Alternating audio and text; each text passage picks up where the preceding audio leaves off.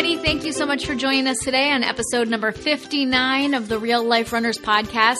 Today, we are going to put it all in perspective. We're talking about comparisons and all of those things that we runners tend to do when we think about our running, our health, and we're going to talk about how it all is based on your perspective and how just little tweaks to that can totally change the way that you look at a given situation. This is the Real Life Runners podcast, and we're your hosts, Kevin and Angie Brown. Thanks for spending some time with us today. Now let's get running. So this episode's come about for so many different reasons. Here as we get towards the end of cross-country season, and it's a good idea to kind of look at a bigger picture and take some perspective on where we're at. Yes, always a good idea to look at a bigger picture. And, you know, it also came from a couple of comments made in class. I was looking way back in the spring. We have the kids write down their goals for the season, how hard they're willing to work for it, and just some different angles of looking at that. And it brought about a lot of comments towards, you know, your perspective really shaping your vision of what it is that you want to do. Yeah, there's a lot of ways that, I mean, perspective is everything in life, right? Yes. No matter what you're doing, what part of your life you're looking at, your perspective completely can determine how you view a situation. Because, like they say, there's one side, there's a second side, and then the truth is somewhere in between. So yeah, every story's got three sides. Every story's got three sides, right? There's so perspective and everything that you bring to a situation and the situation that you find yourself surrounded in can completely change the way you view that. So today we're going to talk a little bit about that and how that applies to us and how just maybe little tweaks in our own perspective can really completely change and shift our thinking. Perfect. I mean, it's funny because you came up with this and this idea for this episode, and I thought it was a great idea immediately. And there was a conversation that I had with my sister the other day. She had sent me a text message and asked if I thought it was offensive. And I said, well, it was a text message that she was going to send to someone else. She said, do you think this is offensive? And I said, it could be. You know, it just depends on how that person reads it and interprets it, because anything can be offensive to anybody, especially on text message. On text message where you don't get the right tone of voice. There's no tone of voice. Yeah, and if they're reading it, before they even start reading it, if they're like, this is probably the message they sent, before they even start reading it, they're already looking at it from a negative point of view. Mm-hmm. And so, yes, they're going to see that as an offensive and just like an assault on them. Right, and they're already on the defensive. Right. So that's going to interpret the way they see it, and that might not be the way you meant it at all. Right, whereas if you go into it like, I wonder what this message is, then you've got this open mind, but it's really hard to just go into any situation with a blank, just open canvas, just clear mind. You're not. You're bringing in whatever feelings you have. Well, you bring in your feelings, you bring in your relationship with that person, you bring in your relationships with other people in the past. I mean, there's so much that formulate your perspective on things. You just bring in what happened in the last 5 minutes in your life. Yeah, that's true. If something just went wrong and you just burned your piece of toast for breakfast that morning, and then something comes up on a text message, that's offensive. Whereas, if you just got a promotion, that's not offensive at all. Yeah. Like, look at that interesting message I got. Right. All right. So we're going to tackle this in a couple different ways, like we normally try to. So first, let's talk about comparisons. All right, so the first way is comparing yourself to something that seems unreachable. And we've mentioned this one all the time. It's the social media comparison. Yes. You know, when you try and compare... The ideal situation. Yeah, when you compare yourself to somebody's Instagram feed, it's like, that's not what they look like 24/7. How long did it take them to formulate and how many filters are on top of that picture? They didn't wake up looking like that. Yeah. Like, what is someone's Facebook life like versus what their actual real life is like? Right. So then if you're trying to compare based off of somebody's like unbelievable ideal world, which is why so much that's out there on social media, people who are actually gaining a legitimate and significant following are the people who are able to share what seems more like reality. Yeah, real life is really becoming much more popular nowadays. People don't want fake. People don't want this phenomenal illusion that just seems so big that there's no way you can possibly catch up to it. Because then you're comparing yourself to this like unbelievable picturesque ideal, and you always feel bad about yourself.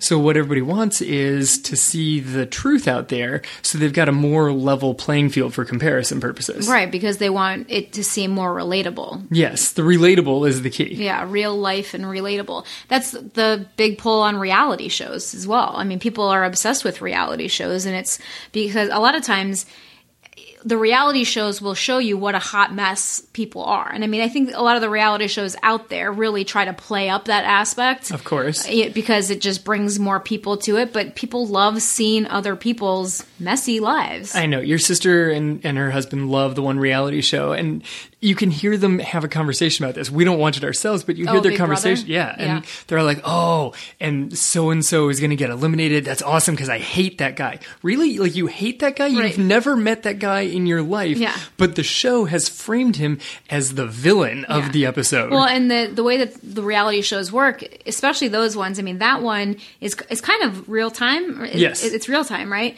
So they have a week's worth of filming that they then condense down into 1 hour, really less than that with the commercials and everything. It's really like 40 minutes. And so these producers can spin it any way they want to. Yes, but if you pay extra, I'm pretty sure you can actually watch from any camera inside the house 24/7. Oh, I think you can. I'm pretty sure, Yeah, I'm which sure is you can. super creepy. Yeah, that is creepy.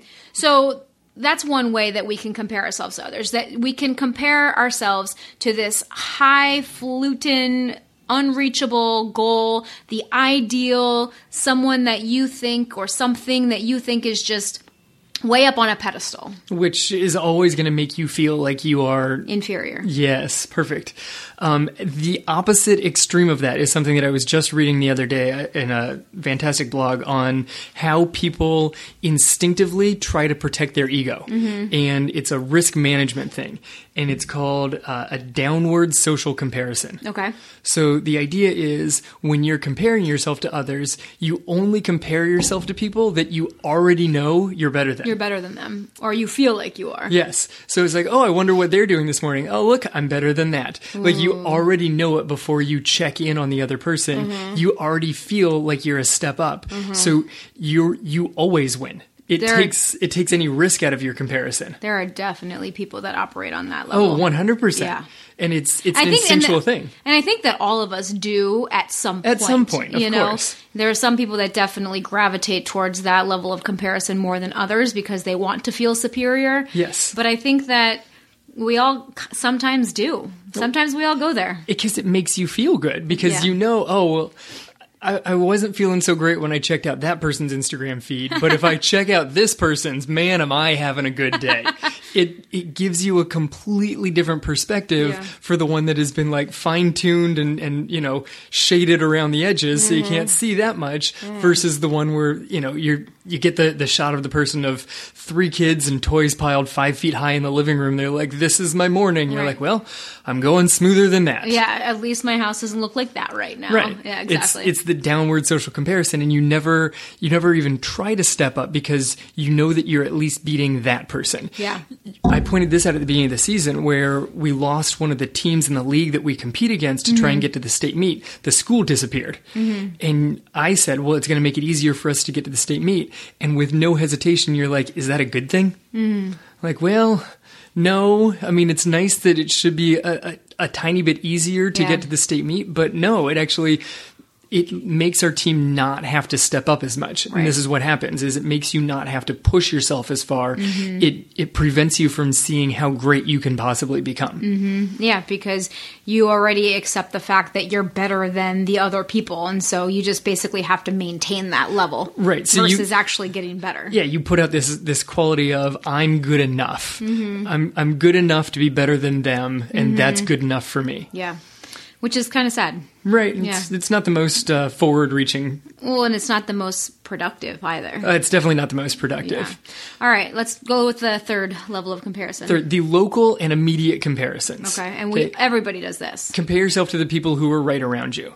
You know, the internet has made it so easy to compare yourself to anybody, but it's still the most natural comparison is to if there's physically people around you to compare to them, especially from like a running perspective. Right. I mean, when you brought this topic up to me this week about doing an episode on it, that was one of the first things you said, like how one person, if you are on a team that, like at a school where the school record is 19 minutes for a 5K, and so you think 19 minutes, wow, like that is the ultimate goal, like holy moly, that would be amazing if I could break the school record of Whoa. 19 minutes. Right. But then what if that same person then goes to another school where the school record is 18 minutes? Then it's, 19 doesn't seem as exciting as what? Unreachable. 19 seems doable then Right. because the crazy record is 18. Right.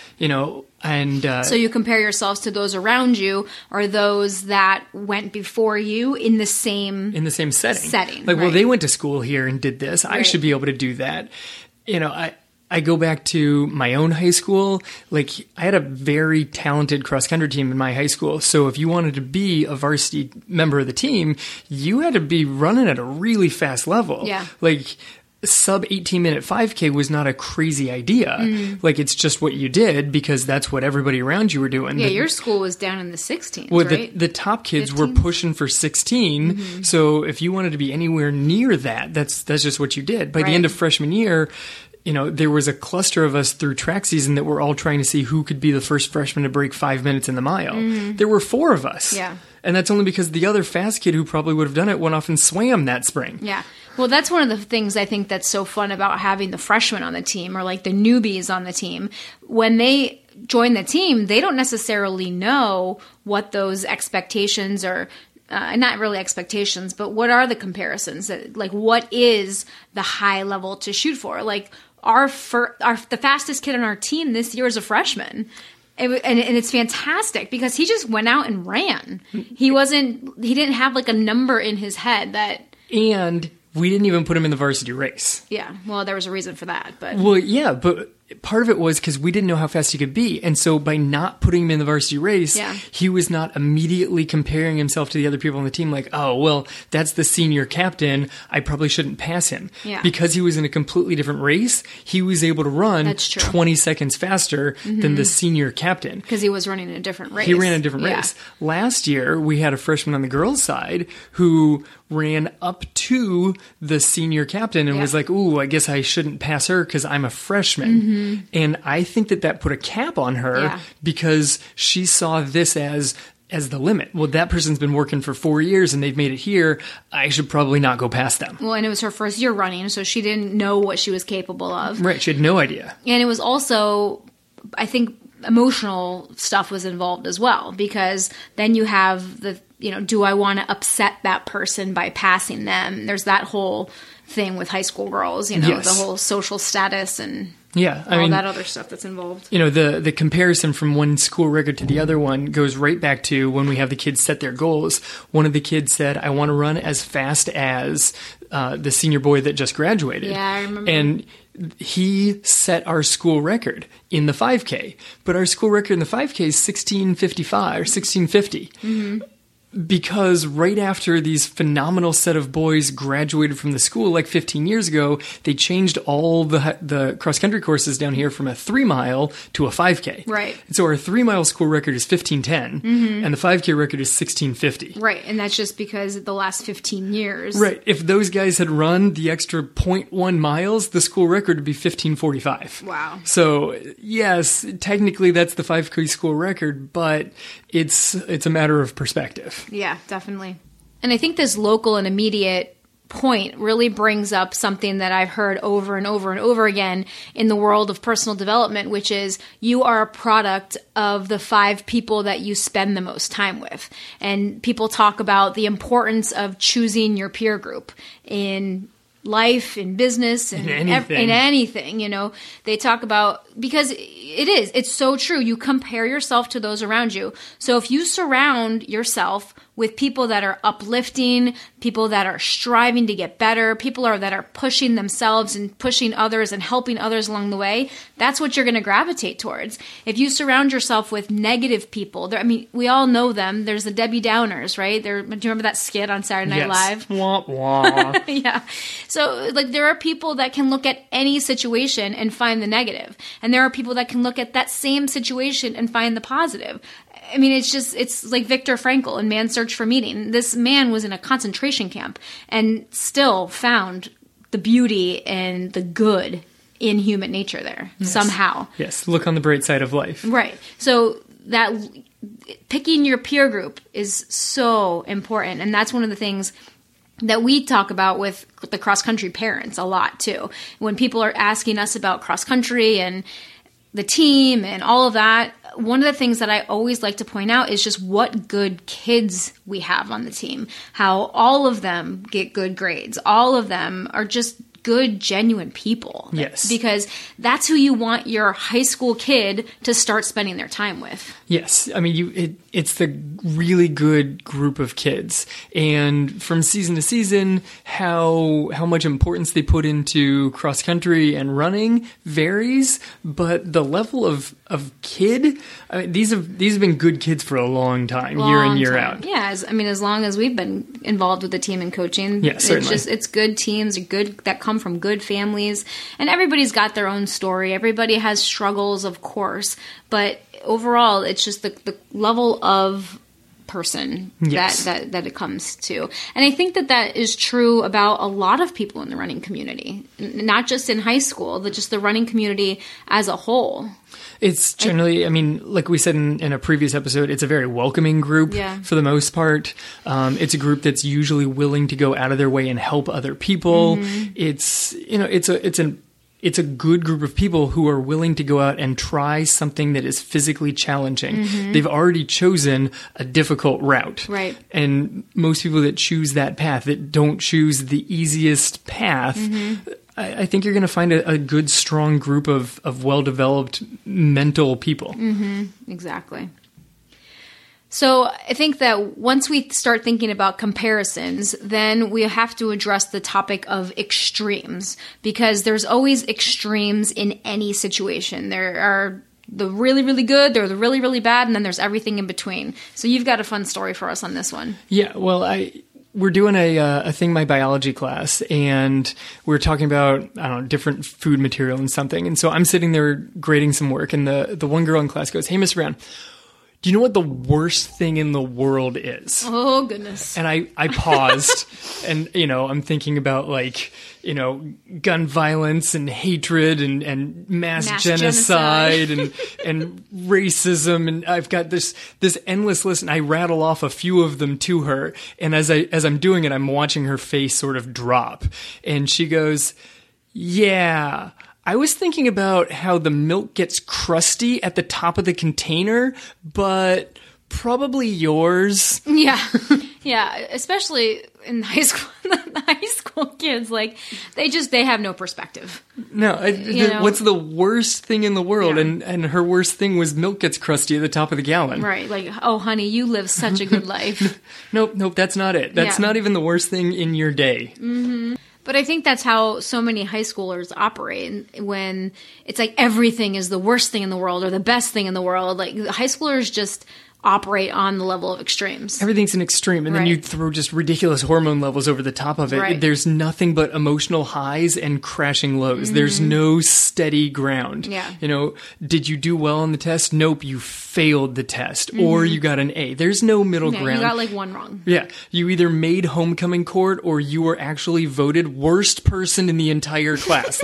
That's the perspective that you're bringing to it. There's literally only extremes. Yeah. Whereas if you actually take a big picture, a global perspective, where do you and your personal issues fall into the giant big picture? Mm-hmm. It kind of makes a completely different perspective. Totally. That what happened to you that morning might not be the biggest issue going on. Mm-hmm.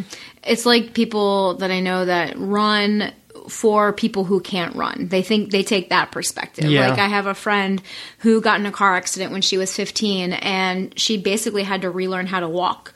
And now she's a runner, and she can walk and she can run, and she's not limited at all in her physical activity. Sometimes she's got aches and pains that she wishes she didn't have, of course, that are due to some of the effects of that.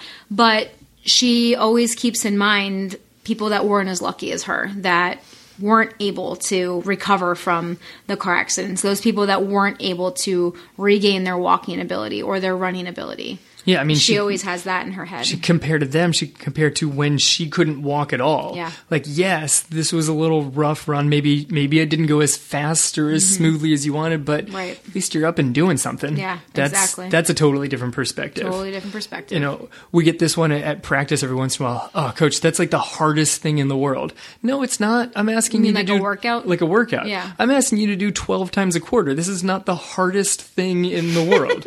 Like, you're literally running circles around a track. Like, this is not the hardest thing in the world. This is not even going to be the hardest thing that you will do in your life.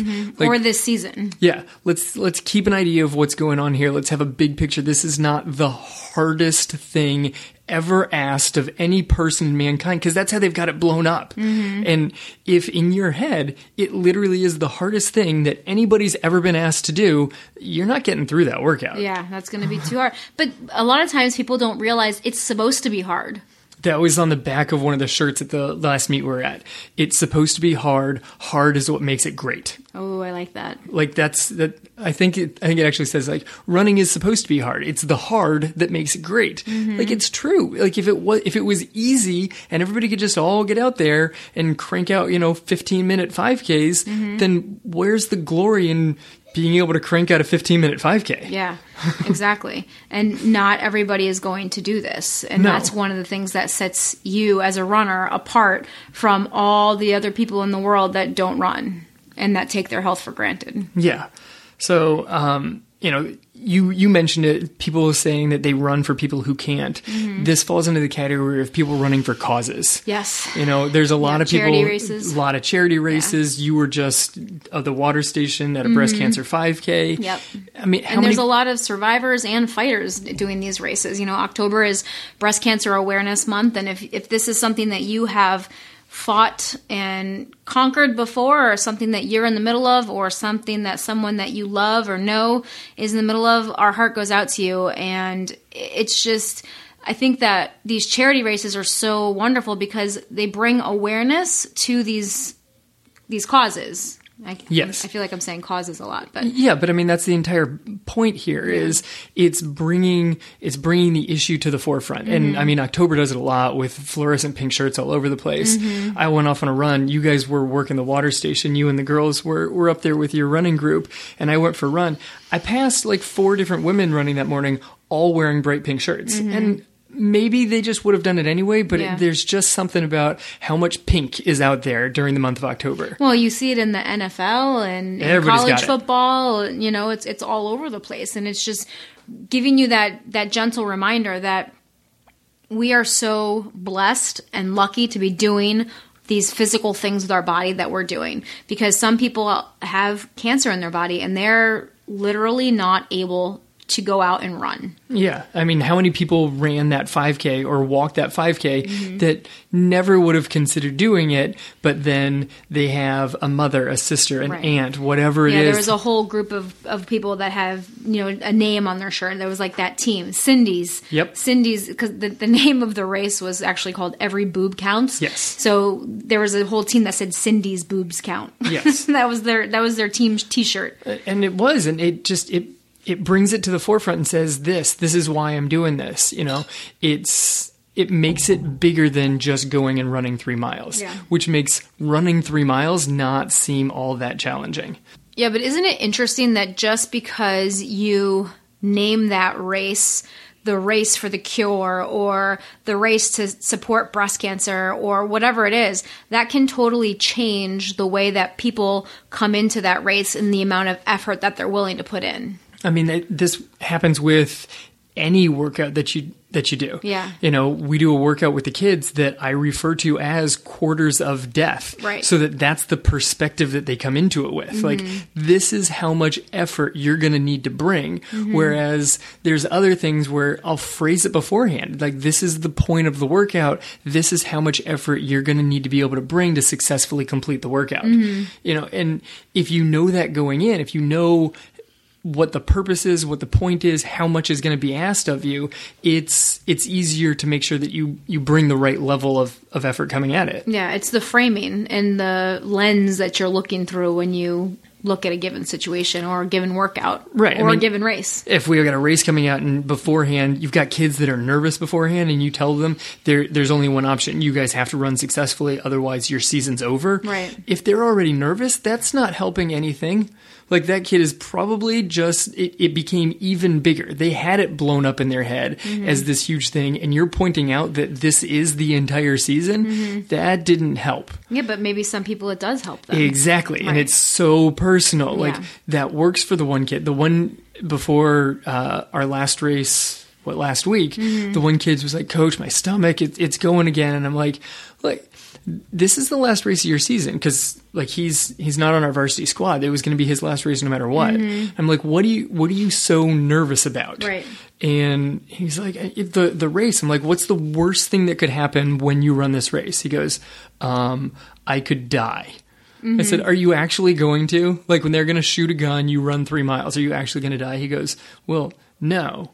I'm like, okay, well, so you're already winning that battle. Right. And I just took it down to how overall what he does over the next 25 minutes is not that massively consequential to the rest of his life. Well, and that's good. But at the same time, then, you still want these kids to push themselves in order to achieve better times and results. Right. But it made his stomach start feeling better, so he was able to actually get to the starting line. Yeah. There's other kids that you have to up it, and you have to put something of consequence to it. Right. So figuring out what works best for you. And we've talked about this before, of how much do you need to dig in. Some people are already so dug in that the weight of the pressure of the situation makes it impossible, and you have to lessen the load. Yeah. Other people, they don't care. It's like, whatever, it's a race, it doesn't really matter. It's like, well, it does matter. It does matter. It's right. a race, and you have to put something onto them so that it does matter. It's framing it individually. Like, some people need the extra pressure, and some people need a little bit taken off of them. Otherwise, it's just too much. Yeah. Personally, after trying to get back into running after having 3 seizures within a year, there was a little while there where my perspective of like running with seizures, I kind of almost played it up like a joke, like running with scissors. Of it's a little bit dangerous, because in my head I was like, no, it'll be fine. But on days where I have a hard workout, it's a battle through the day of like, am I tired from the workout? Am I like extra tired? Is that headache from dehydration? Is that headache a sign that something is coming? It's a struggle, and it's a matter of trying to balance out how important running is. I run right now because I enjoy it. I think that it's good for my health long term, Right. but is pushing really hard physically actually contributing to the likelihood of another seizure? And we don't know, because we don't know the cause of them. So Exactly. So no doctor has the answer to that Right. one. There's some that are like, it shouldn't cause an issue. And there was another one that said, well, pushing yourself to extremes. In anything is going to cause an issue. And so then it's a matter of what is that extreme? So if I'm having a hard workout and I start feeling like I'm pushing really hard, in the past I'd be like, okay, gut it out and push through. And now, should I or should I not? In the big picture, I just want to be healthy and be here for my family. But mentally, I enjoy pushing really hard. Right. Like that is a good mental exercise for me. I enjoy trying to see how hard I can go. So you don't want that taken away from you. I don't like you don't want to just go out and run for fun. That's like not it's who fun I am. for you to push yourself to that level to see what your body is able to achieve. Yeah. I mean, when I cranked it up on the treadmill the other day to see how long I can keep it at 12.0, that was fun for me. Like, it doesn't seem like that should be fun. You might be a masochist if. But like, I think I might throw up. But I felt fairly confident because the AD was literally just in the next room. So if I fell off the treadmill, he would have heard a thump and come over. So I was fine. Like, there were people around, they could see me. It was good. You got to keep sort of some safety in mind, and I got to keep some sense of humor in mind to all of it. Yeah, you have to. And because, like you said, I mean, we're talking about perspectives here, and extremes in a lot of situations, I think, can be a negative. In any situation, not just health and not just running. And when you take things to the extreme, there can be negatives. And I think that is where it's very important to keep everything in perspective. I mean, you see this when in the world of eating disorders as well. Eating disorders are so prevalent in runners, especially female runners, especially professional and collegiate runners that have really dumb coaches that say really dumb things to them about their bodies and weight and all those things. You've heard the stories of like a coach that just made an offhand comment, didn't think they were doing anything about it. You know, their kid comes across and another kid comes across the line, or maybe they're standing there with one of the girls on their team looking at a different race, and they just make some comment about like, oh man, look at the runners on that team. Mm-hmm. There's just made the comment, hey, look at the runners on that team, and the girl standing next to them looked at them and thought, well, they don't look like me. I guess I should go home and not eat dinner. Wow. And I've heard the story. And then there are all those other coaches, not all of them, I shouldn't say like that, but there are other coaches that say you need to drop 10 pounds if you want to be faster and have any sort of chance for this championship. Well, I can't even go there. It's disgusting. Yeah. Yeah, we're not gonna. Let's not get on that soapbox. No, please. But we're just talking about the extremes right here. So runners, there needs to be a balance. There's a lot of type A runners, and so if they think, oh, I lost 3 pounds and I got faster, what if I lost another 10? I could get a whole heck of a lot faster. Right. Probably not. You can't take everything to ridiculous extremes. Right, because then you're losing muscle and strength, and that's going to affect you too. Yes. All right. Well, this transitioned us nicely because the third point I had was perspective on dieting. Oh, dieting. Oh, God. Okay. And, you know, one of the things that we can do here is straight off the bat, just the name dieting in and of itself. Okay. You hate it. I do hate it. Well, because a diet is just supposed to be the food that you eat. That's what a diet is defined as, right? You're an omnivore, you're a carnivore, you're herbivore. Like the diet that you eat is vegetables or meat or whatnot. Yes. Whatever you eat makes up your diet. But because of culture, everyone thinks of dieting or a diet as restricting something. Yes. It's a way to lose weight by restricting certain things. Right. And so diet immediately has this negative aspect to it because you're losing something. Mm-hmm. Oh, I'm going to go on a diet, and so that means that I can't have this, this, and this. Can't. It's I the can't. Yeah. Yeah. It's all the perspective. Again, you know, it's the verbiage that people talk about. It's, I can't eat carbs. I can't have this. I can't have that. And that's what people think is, it's truth. They think that it's truth. Yes. Even though it's not. That's not really how that works. It's not. Because anytime you go restrictive. Carbs aren't bad for you. Anytime you go crazy restrictive, you're going to have to rebound at some point. Yeah. Which is the whole issue of yo-yo dieting is people go on restrictive diets. It works. They lose weight, but they hate the entire process. Right. And so then they go back to either at least where they were before, if not too far the other direction. Right, because it's not sustainable. Right. And so then, you know, in the correct sense of the word diet, the food they're putting into their body is just on this massive pendulum swing from too little to too much to too little to too much. Right. And that's not good for your body either. No, definitely not.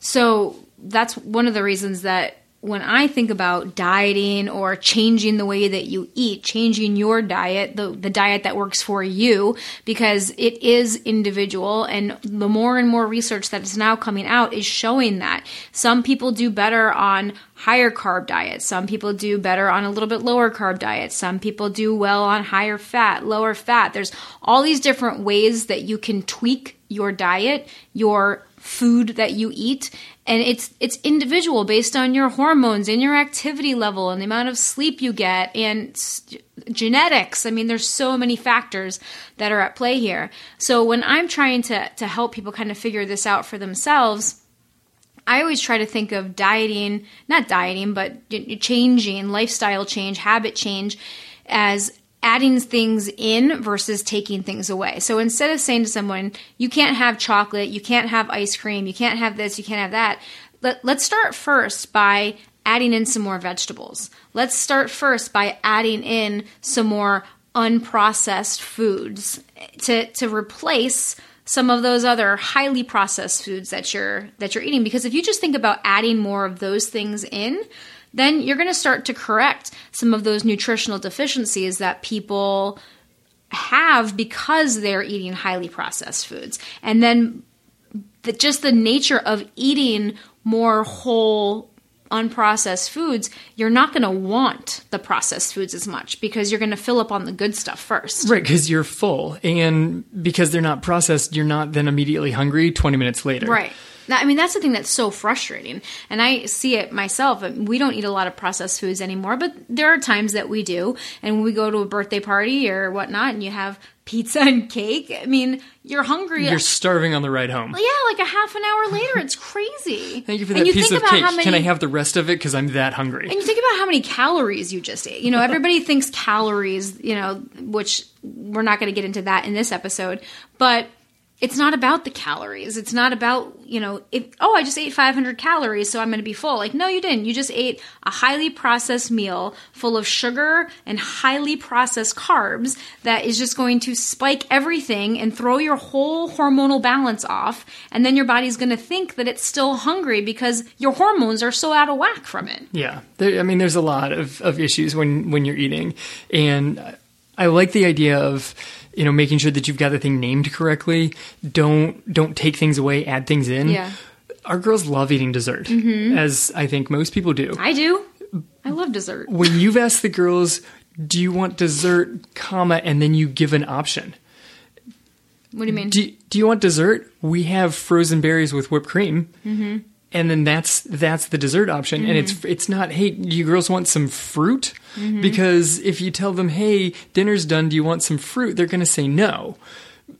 If you say dinner's done, who wants ice cream? They're going to say yes, because it's ice cream. Right. But if you say, hey, it's time for dessert, and you just leave it there, at least one of them is probably going to ask if we have ice cream in the house. Yeah, but the one thing you can do too, because one of the parenting things that I've learned throughout the years is to give them choice, right? Give them two choices. Yeah. So you're still controlling the options, right? But you're still giving them some sort of freedom to make their choices. So for your example, for the fruit, you can say, all right, who wants some dessert? We have frozen berries or warm berries, or we have pineapple or we have this. Like, give them two options so that they can choose, but make them better options. Yeah, and sometimes make one of them ice cream. Yes. You know? Which is fine. There's nothing wrong with that. No, and it's good, and they get excited, and then, you know, ice cream is one of many things they could have for dessert, but on the same list in both of their heads is fresh fruit or frozen fruit that gets microwaved into this like warm goodness. Like they would love that for dessert. A little bit of granola sprinkled on top. And they're totally on board with that. Yeah. It's right in there in the same category as ice cream. Now, sometimes they just really want ice cream, but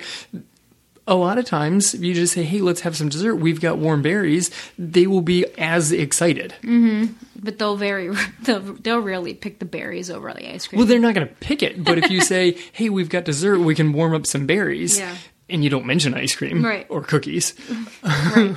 But or go to Nana's house. Yeah, well, that's a whole different ball game. But it's true, though. And I said to the girls, the girls built one of those cookie houses. They had a Halloween cookie house that Nana brought over, and they built it kind of like a gingerbread house with the frosting and everything. So, and they wanted to eat it. So they dug into it last week, and they each ate a piece of it with their friends. And the rest of the cookies have been just sitting on the counter for the last week, and I'm done looking at it, and I just think it needs to be time to be done with that. It's so stale. So stale. And I tell the girls, and one of the things that we try to teach them is that you don't have to eat these cookies. Like, it's okay if we throw these out because there will be more cookies in the future. And this is what I talk to them about. Like, if you're going to eat dessert, make it a good dessert. Make sure it's something that you enjoy. Don't just eat a stale cookie just because it's a cookie. This goes into the issue that a lot of people have is they don't want to waste any food. Yeah. You know? Well, I used to fall into that trap all the time. I definitely still fall into this one of, oh, well, the kids didn't finish that plate. I don't want to throw all that food away. Right. They've eaten eaten at it, so we can't save it as leftovers. It's going to go bad. So I guess I'll just finish the food. Yeah. And suddenly, I think this happens with parents a lot, Yeah. is they finish their kids' plates. Totally. And suddenly that's way more food than you were planning on eating for Right, dinner. You right. ate what you wanted, and then you ate everything off the kids' foods, off the kids' plates. Right. And that comes from this whole mindset of scarcity, right? People that maybe grew up with less financial resources, like maybe their parents made them finish their plates, like that's just what they grew up learning. Like, I mean, in our house there was the clean plate club, right? People, Yep. you have to be part of the clean plate club. And my mom used to, if we didn't finish our foods, she would take our plate and she would put it in the refrigerator and save it for us to eat later. Like so that we came back to her and said, "Can we have dessert now?" She said, "Nope, you have to eat you have to finish your food first." Yes, here's your dessert. Oh, look, it's your dinner plate. Right, exactly. And so we were basically conditioned to always finish the amount of food on your plate. And I think that if you give kids the ability to serve themselves, Yes. that sometimes that works out okay, right? Because that's one of the things that we're trying to teach our girls is only take as much as you're going to eat. You can always go back for more if you're still hungry, but start off with a smaller portion. And then if you eat that and you're satisfied, then you're good. If you eat that and you're still hungry, then you can go back and have more. But that way we don't waste food, but we also try to avoid forcing them to finish what's on their plate. Right, and making sure you have the appropriate serving utensils so that they can take a small amount. You know I've also watched, especially with our younger one, where she'll put like another like big spoonful of stuff on her plate, and I'm like, I'm just not going to finish what's on my plate right now. I'm just going to wait a couple minutes and see how much of that comes over to my plate in a couple minutes, because she's picking at it, and I know she's not going to finish it. Like, she put like a big scoop of, I don't know, whatever casserole on the plate. She's going to pick the cheese off the top of that and maybe take one bite of the rest of it and then ask me if I want to finish it. So I just pause my dinner for a second, wait for it to come to my plate, and then I can decide how much I actually want to eat. Instead of you taking seconds, you take the leftovers and, take the and then leftovers. supplement from there. Right. Yeah. I don't put a second serving on my plate. I wait for her to finish her, second serving. Yeah. Well, it's funny. I mean, and I think that kind of rolls in nicely to our next point, which is portion control. Yes. And how that portion control and the size of the dish and all of those things can change your perspective. Again, like we've talked about in this whole episode, perspective makes a big difference. So portion control, right? If you go to like the Cheesecake Factory, I always think of them. Like to me, that they're notorious for just massive portions of food. But I mean, really any restaurant in America nowadays just serves a massive portion when you buy, a meal. Well, where did we go and get French fries from the other day? It's enough for at least two. Oh, we were at BurgerFi. Yeah, which makes delicious food. Yeah. But the small French fry is enough to feed our family of 4. Well, the first time we ever went there, we ordered a large because we were going to share it between the 4 of us. Right, because there's small, large, and family size. Right. I think family size comes in a wheelbarrow. Well, I looked up the information on the website, God. and it was like the family size is like 1,900 calories. Well, that's just ridiculous. Yeah. But we figured large. I eat a bunch of food, so let's get a large. We couldn't finish it. Oh my gosh, there was so much. So we got a small. Your mom was there, so there were 5 of us, and that was still plenty of French fries for the group. Serving size matters. You know, there was a big push for a while of like the big giant plates with food on it, and people have a tendency to try and fill their plate up. And for a while, to make food look good, I swear this was, again, social media's fault. Food takes nice pictures when it's a small amount of food on a big plate. It looks artistic. Well, it's true. It does. It's the negative space. Yes. But then people got these plates so that it would take a nice picture, and then they would actually fill the plate up so that they could eat dinner. But then the plate was way too big for the amount of food that they wanted. Right. And that's one of the classic things that people tell you if you're trying to lose weight, if you're trying to learn portion control, is buy smaller plates and actually put your dinner on a smaller plate, because the amount of food that you need to be eating should fit on a plate this size, not this size. Right, exactly. Yeah. Last night we were watching a movie with the kids. You made popcorn. There was the big bowl of popcorn. We don't bring the big bowl of popcorn over where the kids get. Everybody gets their own individual bowl of a normal amount of popcorn. Because if you just are sharing out of the giant bowl, 1, you have no idea how much you're eating. Nope. And 2, at least from my perspective, which I think is strongly rooted in high school and college, the serving size is the container. But that's, but it's interesting though too, because the portion control that I am teaching to people, and one of the most effective things I think is using your hand, Yes. right? Because I also like to use my hand over and over to put the food into my mouth. but it's true though, because so again, it's perspective, right? I am a smaller person than you are. Yes. I have a smaller hand than you do, and so I need less food than you do. You need more food than I do. Yes, this right? is true. So your hand is bigger, so your portion size should be bigger. Yes. I mean, it's pretty It makes pretty sense. simple. Yeah, it's the whole idea of, well, what if your hand is really big? Then you probably need more food. Yeah, Like, because there's you're a probably reason. a bigger person. Yes. Unless you have strangely large hands. Yes, if you have freakishly giant hands or tiny baby hands, then maybe you have to use a friend's hands. Unless you're a Tyrannosaurus Rex. I have tiny arms. All right. So is that everything on our list here? Yeah, I think that just wraps us all the way back to comparison. Yeah, and Which is what we started with, Yeah, the is healthy. comparison inside of eating. What is healthy? Mm-hmm. And if you talk to somebody who's been on this like health food journey for years, and you try to immediately compare yourself to them, it's not going to go smoothly. Like, oh, well, I'm never going to be healthy because I'm so far behind. Right. No, you're doing okay. You're on the path. Yeah. And then you go the other extreme, like, well, at least I'm eating better than them. Yeah.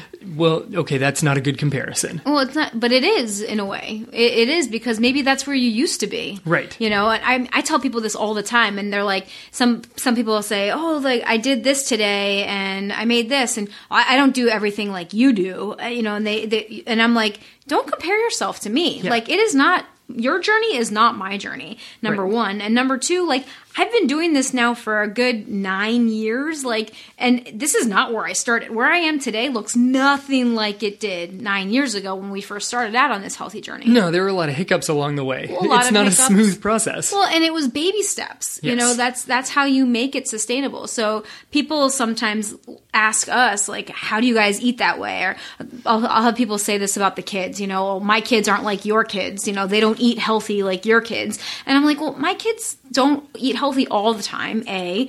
And B, it's because we've built them and condition them to eat this way. Yeah, It's over not years and years. Right. Well, you know, if you start off with a 10-year-old or a 15-year-old and you automatically start making them try to eat more vegetables, like, you're going to get some pushback. Yeah, you can't have this massive overhaul. It's just too much. You Yeah. can't change everything that you're trying No, to eat. no. You take the big goal That sets and you you up for figure out failure. what the first step is to head towards that thing. Right. As long as you're continuously moving forward. That's why you can't always compare to the people that you're better than them, because if you're like, well, I'm better than them, I don't need to take another step, that's when that becomes an issue. Right. As long as you say, well, that's where I used to be, look where I am now, what's my next step?